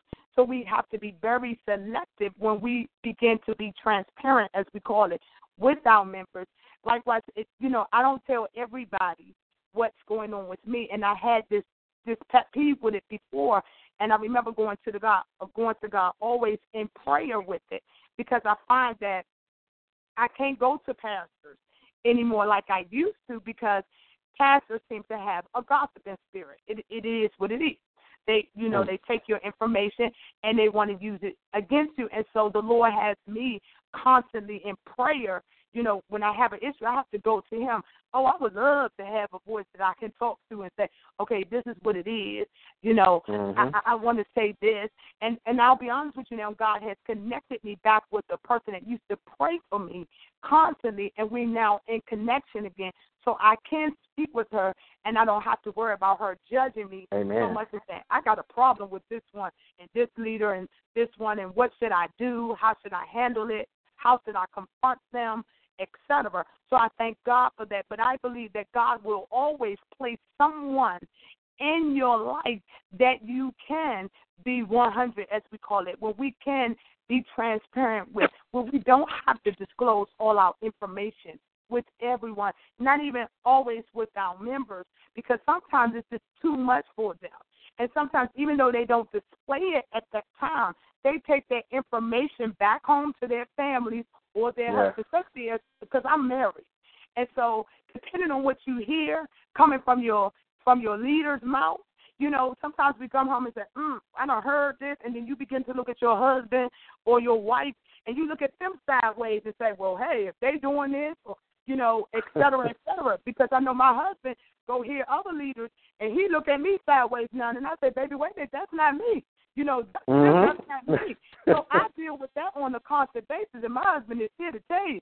And I have to fight that demon all the time, and not saying him, it's the spirit, because of what other leaders, they so transparent and saying, well, this, that, and the third, and I have to deal with it. And so sometimes it's not always good to be transparent, though we would like to, but it's not always good, because then you got your mate coming back home and looking at you like, okay, is this how they really? No, that's not how I do.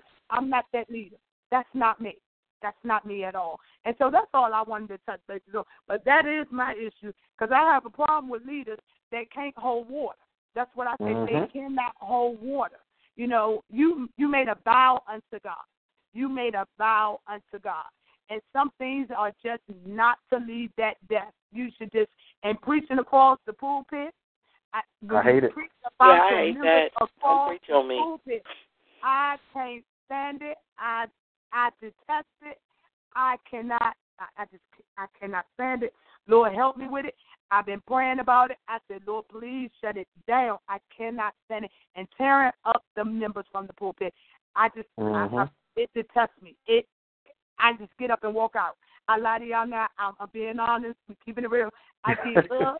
I walk out the church. I will not tolerate it because you tearing up the people of God. They're not. Yes, they're your members, but they're ultimately God's people, and you do not have the right to tear up God's people, not from behind that sacred desk. You do not have the right to do that. So that was all I wanted to say. Amen. Amen. Amen. Amen. You know, you know what? I know we got another caller, but I want to touch on what you said, and that's the absolute truth. One thing I've heard from a lot of people in my own ministry that come from other churches and they would say to me all the time, you know, I'm like, why are you even here? And they're like, well, you know, I'm like, oh, what's going on? You ever been to a church and you know the pastor's talking about you? And I said, I felt that way. I didn't know it. And they would say, well, I knew it was me because I just got done talking to him about it. And next thing I know, it's a sermon about it. And so I was like, oh, wow, you know. I can't speak for nobody else's ministry. I can speak for my own. And I try to keep it as family as possible in Holy of Holies. And one thing I always tell them is, if you're going to talk to me, that's it. There's times where I will talk to a husband and a wife who don't see eye to eye, and I might talk to the husband might say some things that I know I can't go back and talk to his wife about because it's going to end up in a fight. So it's certain things that as a leader, period, when God calls you to be, you got to have the wisdom to know certain things that I've spoken to you about have to be between you, that individual, and the Lord himself. That's it. And you can't go talking to nobody else. You shouldn't. I can never, Apostle, I love you, my sister. I love you with all my heart. But let a minister convert say, oh, no, I'm not going to use you. I'm going to use somebody random because I don't want nobody's wife or nothing to think I'm talking about it. But if Brother Dave, I don't got a Dave in my ministry. If Brother Dave calls me and says, Pastor, I just cheated on my wife and, you know, I'm struggling, and you know where I can call you, Apostle Grant, and say, oh, my God, this man cheated on his wife. I can't tell you that. There's certain things that just have to stay between God, that individual, and myself. Because other than that, if you can't even trust your leader, why are you even in church? Why? Well, I hate the word church, but quote unquote, why are you even in this ministry? In general, I love what she just said. But Apostle, before I get to the next caller, you got anything you want to say? I just say I agree with all of the above. I don't believe that I've been I'll just shade in D. I shade in D. D is all of the above. I just, you know, I can honestly say the particular ministry in Chicago, and my best friend here went with me to church. And I was leaving the church anyway. But you knew him? Huh? You knew Ed? What? Go ahead. Let me stop talking. I forgot we're from the same city. Go ahead. Anyway, and so we was at church, and I was leaving anyway, and there was always some mess going on, blah, blah, blah, blah. Long story short, we're sitting in there. I was the topic of all the testimonies. It got real ugly, and then I had became the topic of the sermon, and I cried. I sat there through that. And my friend who was a minister, he was like, let's go. And I'm like, nope, I'm not going out like this. But I cried. I cried and I cried. And after I went through that, one of the things I promised God is I would never, I don't ever want to be that leader. I don't ever want to be that leader because I know how that feels. I know how it feels when you talk to somebody and your business is everywhere. But you my pastor. I should be able to tell you, I should be able to trust you. Not you, but the God in you. And I don't believe that you should sit where you can't trust your leader. Because if I can't trust you, I'm eventually not going to have respect for you. That's just me. That's true. I'm not going to respect you if I can't trust you. And so, you know, I know we got another caller, but that's another pet peeve of mine. You'll sit in a ministry where you have no respect for the leader, but you'll sit there. For what? To make that leader's life miserable? We'll go somewhere. That's another topic for another day. You can answer my question. You know what? I can speak for my. I'm gonna say for me. I've sat in a church where I didn't trust my leader, not to make their life miserable, because honestly, since I didn't know where else to go. You know, I didn't want to get up and walk brand new into another church. I didn't want to have to do that again. And you know, if this leader just hurt me, what makes, New Life Hope of Sanctuary Glory down the street any different? But what if you have other outlets? What if you have other places you could have went? Why would you sit there? Because this is not something that everybody's going to understand, but I'm speaking about my life. Mm-hmm. I sat in a church, and I was really being talked about really, really bad, and I knew I was. I was depressed, but I still kept doing what I thought to do. I was young at the time, and I was taught that, if you don't do works in the church, you don't make it in. That's what I was taught when I was younger. Mm-hmm. And so I always felt, okay, I got to move some pews, I got to clean some bathrooms, paint some ceilings, pull some weeds outside around the church. Do I mind helping out the church? Not at all. But I was thinking this is something you have to do to get in. If you do not do this, you don't make it. Mm-hmm. So I was doing all these things, and so my thing was my mother came to visit me at the church that I was attending, and I told you this story. I dropped from 185 down to 130 in weight. Yeah. And I was so depressed, beyond depressed. And my mother would tell me, you need to leave. It's time for you to go. And my reply to my mother was, Mom, I can't go. Why not? Because God didn't tell me to. I was too afraid to leave because I was afraid I would let the Lord down. Wow. And that was me. That was just me. I was too afraid. That's me even today. I'm scared of failing him. Yeah. And if you ever want me to tear up, let the Lord tell me I messed up or I failed him. I will break. I'm a baby. I will break down and cry because go ahead. Will you support somebody that you don't respect or trust? I did it. I did it. I supported. Now, I'm talking about right now. Right now, to this day? Right now, the place you are right now. If you know that you don't trust this person, you don't trust none of this person that Yahweh said. Here's my thing. You're asking me if I trust them. If the Lord, I'm saying, okay, well, now let me word it that way. Would you support somebody that, it's kind of hard for me to ask this question, but would you support somebody, you wouldn't support somebody that you know wasn't right, period. So let me put it that way. If Yahweh showed you that they were not right, you wouldn't support them, right? No, I would not support them, but I also would not come against them. He would have to tell me. Right, now, I don't mean come against them, but I mean you wouldn't support them. I wouldn't be in a church if that's what you have to. Okay. All right. You can get our Arizona caller. Okay. Let's go to Arizona. I'm in Arizona. It might be me. Let's see. Go ahead, caller. Might be shy. Hey, how everybody doing tonight? Oh. What's going on, brother? Yeah. I've been waiting patiently. Apostle Grant, Apostle Jay, Minister Condre. I've been waiting. But, I made it. I'm like, oh, that's me. No, that's not me. That's somebody else that got me. Okay. No, but what I wanted to share, because, I wasn't really in tune with Talk Shoe today, but my wife had it on speaker, and I'm like, yeah, let me see that phone. I gotta talk. I wasn't even in tune I normally be because I was driving, and we was in a grocery store. But what I wanted to say was, I'm gonna go out there and grab it, and then we can take off. What I wanted to say was that I was listening, and the thing with when it comes to how Apostle Grant said, sharing stuff with the members and stuff like that. Pastor always does this. But this always happens. He never fails. He takes words from my mouth and he puts them out there, and I'll be like, I was just meant to say, but I'm still gonna say it. That's what we're here for. If the pastor or the apostle, or whoever it is that's our leader doesn't tell us anything and something happens to them, how are we supposed to, cope with that, And I understand what Apostle Grant is saying about, I can't trust you or trust this.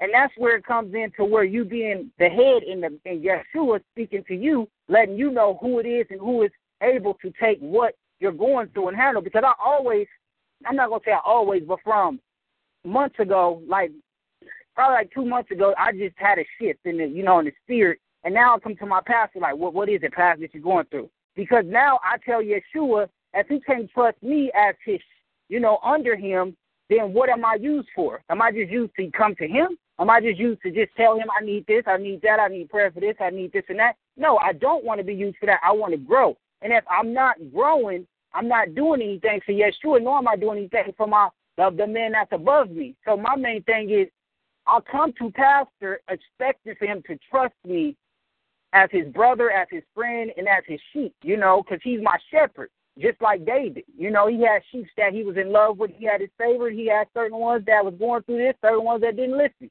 So me as being one of his sheep, I come to my pastor and I say, pastors, and I don't, pastor, tell me everything. No, I say, pastors, anything that I can pray for.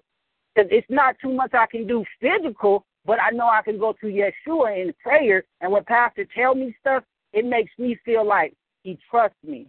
But when I hear what you were saying, Apostle Grant, is it's certain ones you can't trust, because that's just like family. That's just like girlfriend, boyfriend. You can't trust your boyfriend or your girlfriend. You can't trust your brother, your blood, but you can trust the stranger at work more than you can trust them. So I get where you're coming from about the trusting, when they're like, hey, I can tell them, but I can't tell them. I feel like if I'm asking and I see you going through something, because it's like you could just tell when someone you love is just going through it, and it's just like, hey, I'm just, it's not about me right now. It's about you. Or what's going on? And if they choose not to say anything, still going to pray for you, because I've been praying for discernment and I see something ain't right here. So that's just where I've come to, where I'm saying, as a member in Holy of Holies, and that apostle, but Pastor, Apostle Jay, if he's going through something, I will feel that it's needed for us to know, so we'll know what to go to Yeshua about. Because if he's carrying it all by himself, just like he said, as he can end up taking too much on, and then something happening to him, other than telling somebody in the ministry, hey, I'm going through this, I'm going through that, and I just need prayer. But that's where it came into what I said earlier. Yeshua and his voice. So it's like Yeshua tell you, that's not, he's still a babe. He's still not, she's still a babe. No, she's not there. You can trust, you can trust such and such. And then that's where it goes into play, like when it comes into trusting the members and trusting your sheep. I hope I didn't say too much in one and all in one bunch. No, you're okay. And I get exactly what you're saying, brother. And I will say this. I want to say this. I do try to keep, like I said, this ministry, I try to keep it as family-oriented as possible. Do I tell everybody within my ministry everything that's going on? No, I don't. Truth be told, a lot of times people won't even know what is wrong with me, and you'll think that I'm perfectly okay. One of the people I do share things with is Brother Darren. I do share things with him all the time. I share things with Brother Darren, things that are going on with me, and I don't share it with you. I don't share it with him because I'm bored and I just want to tell him whatever was going on in my life. No, I share it with him because I prayed concerning him, and I had to know that I could trust you. You have proven yourself. The Bible says, you can't be a friend unless you show yourself friendly. Well, you can't be trusted unless you show yourself trustworthy, and you have done both. And so with that being said, I feel completely comfortable sharing things with certain people, Darren, Jesse, certain people I know I can go to, and then there's others who are not ready. And I can't go to you because you're not ready to hold water, or as my sister said earlier, you're just not ready to hold anything. You're not even trying to carry your own issues. And so if I come to you and try to put my baggage on you and you can't even carry your own baggage, what's going to happen? You're going to get weighed down, you're going to give up, and you're going to feel as though ain't no hope. So therefore, certain people I do not talk to at all because I know they can't handle it, or because I know I can't trust them. And there's other people who I do go to because I know they can handle it and I can trust them. So, but that's my outlook on it, Apostle. I don't know about how you feel. If you put it that way, then yeah. I mean, there's certain people you can talk to, and there's certain people you can't. And I'm learning that. I used to be one that wanted to trust everybody, but when you done been burned so many times, you learn. Oh, you learn. So no, I don't tell everybody everything, because truth be told, you're right. If you can't handle your own issues, how you finna handle mine? You want to kill yourself about your stuff, then my stuff will probably just take you right on over on the edge. That's true. I mean, let me just keep it real. We being run on it. I ain't in the church. We keeping it real, because people don't understand the level of things that leaders go through. Y'all look at leaders and y'all think we just got it going on. Y'all don't know the many nights we cry. Or you might know and just don't care. Because I know somebody will say, well, I know, I just be praying. Well, sometimes we need more than you just praying. Sometimes to call, like you said, and say, are you all right? I picked up on you. I call my members in a minute. What you doing? Nothing. You all right? Yeah. Quit lying. I just prayed, da-da-da-da-da. Then they'll tell me. I don't expect them to be able to do that. But what I do expect is, you all right, Apostle? No, not really. Well, come on, Apostle, let's pray. Don't ask me. Let's just pray.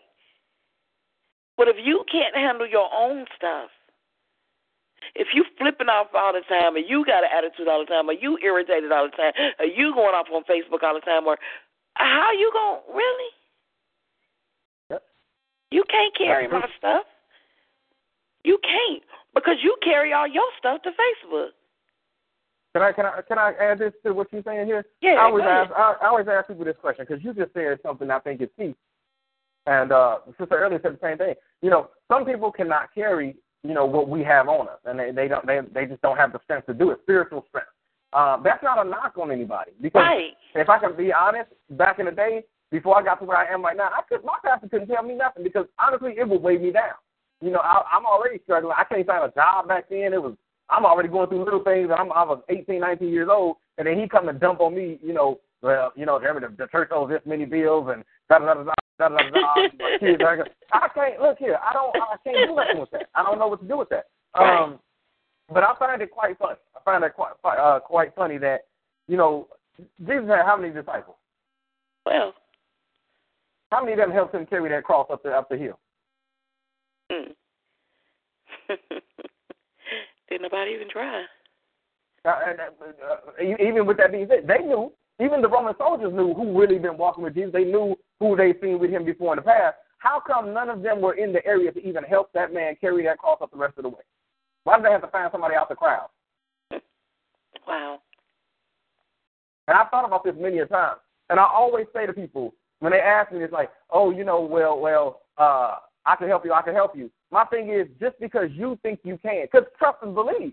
The Lord places everybody in a certain position for a reason. You are always in your correct position for a reason. If you're going through something, I'm ministering to myself. If you're going through something, you are going through it for a reason. And sometimes what you're going through is for literally just to reposition you, reposition your eyesight, your footsteps, your hands, your heart, put you in a certain place to get ready for your next step or your next place. But my thing is this.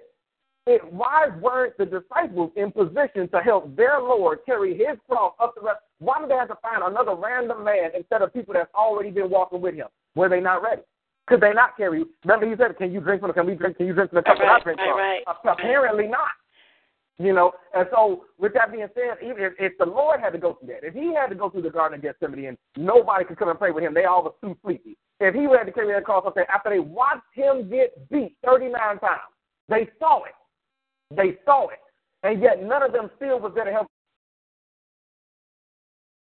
And none of them was there to help him carry that cross number. They seen what happened to him, and none of them helped him carry it. It goes to show you that even today there will be people in your life that are just not capable of carrying the weight that you have to carry. And sometimes you just got to step one step after the other. Don't mean that God ain't got somebody in position that's willing to help you. But if you don't keep moving, if you don't put that cross number on your back, beaten and all, and just say one step, one step, one step, one step, you got to keep moving until that person that the Lord has placed in position is within your vicinity to come and help you. Because if you keep on looking for help, you're going to find the wrong help. But if you let God bring the help, that help will be the correct person, the correct person for the time, the season, and the reason that you are going through. But a lot of times we look for help in all the wrong places, and that causes us a problem.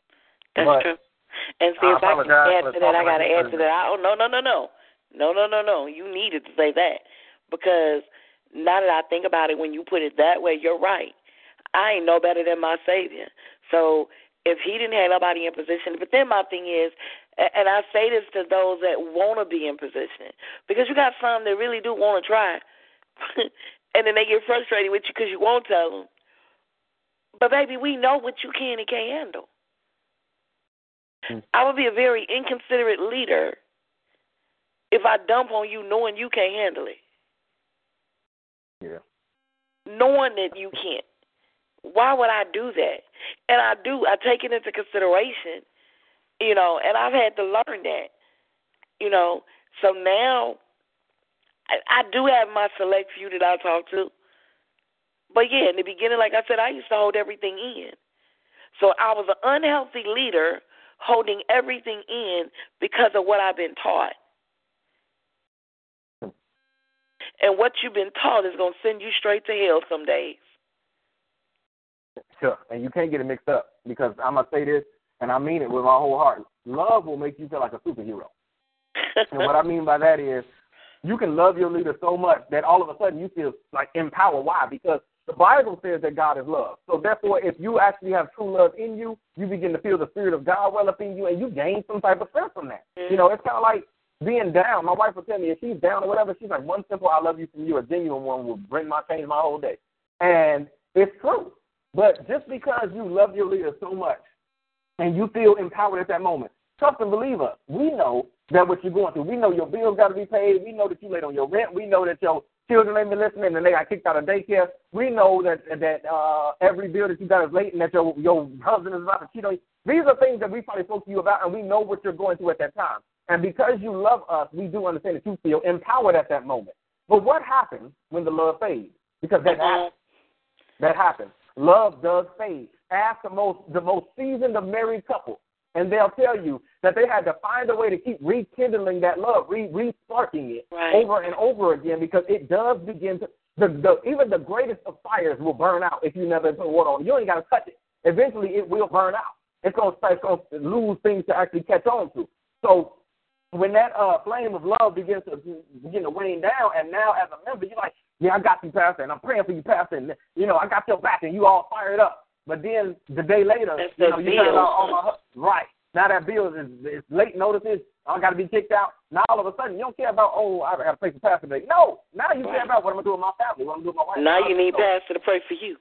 Yeah, exactly. Yeah. So sometimes we do hold back because we understand that there are some things that you are going through right now, and even though you feel superhuman, you're probably not, But that's the God on the truth. Apostle Grant, we have 3 minutes. I had fun talking about this topic. Is there anything you want to add? Final? No, let me go first. You always go first. I want to go first. Final. What is it? What do we call it? Final thoughts. Final thoughts. Final remarks. What is wrong with me? Final thoughts. Oh, you think from church? Yeah. Final thoughts from me. Final remarks. Whatever. Honestly, y'all, I'm gonna leave it out. I'm gonna leave it with this. Just because something does get on your nerves doesn't mean you have to react. It doesn't mean you have to lose your self-esteem, lose your character, and who God has created you to be. I get frustrated seeing some of my members, or even somebody else's members, or just somebody who claims to know the Lord, and they act out based off of what is bothering them or what gets on their nerves. So I'm going to tell you a little secret that I've learned. When you feel as though overburdened or something's really bothering you or it's really heavy, a lot of times Facebook is not your outlet. A lot of times Twitter is not your outlet, and Snapchat is not your outlet. A lot of times calling your best friend is not your outlet. I'm going to help you out. The first thing you do when something begins to get on your nerves, you need to get on your knees and literally begin to pray. As I told you guys earlier, I've been heavy all week, and I found myself in my garage, and all I could do was lean up against my car and just cry. Listening to a song called Restore Me by Anthony Evans. It just came on, and I just cried, and I cried, and I cried. But I promise you, if I didn't do that, I wouldn't even have the strength to get on this line tonight. There was nothing nobody else could do for me, because anything anybody else can do is an added benefit. But what Christ does, nobody can replace. Always remember that. Go ahead, Apostle. Well, first, let me thank my sister, Pastor Catrice, for joining us tonight. That had a remark, so thank you, sis. I enjoyed this topic. It opened my eyes to a whole lot of things. It really did. But if I could tell you anything, I'm going back to something that was said earlier. Every action don't need a reaction. If you just stay on your face, God will take care of the rest. But we got to get to that place. You don't think things got under Yahweh's skin? You don't think things got on his nerves? They did. But we have to look at how he handled everything. I always say my Savior had he was sarcastic and he had a smart mouth. I always say that about my Yahweh. But at the end of the day, we can't allow the things that get under our skin to pull us out of character. So if I could tell you anything tonight, if you in his character, don't let nothing pull you out. If you ain't carrying his character, then get there so you can quit acting out of character. So. Well, with that being said, as you guys know, we usually go through the weekly schedule. Tomorrow night, there is no Wives of Power. No Wives of Power tomorrow night. Wednesday night, gentlemen, any fellas that are left on this line, and if you know any men that know how to pray, Wednesday night we will be on the Sons of Jacob line. The men will be praying and covering the women. We will be praying for the ladies in our lives and ladies around the world.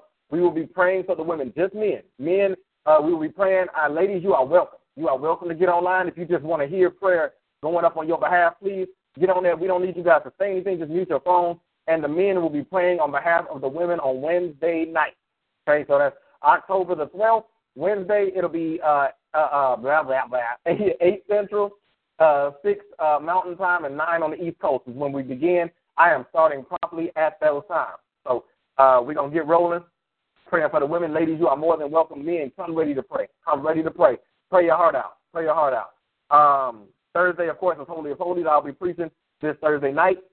Holy of Holies line out to leave Friday, Saturday, and Sunday is Judah. The wait.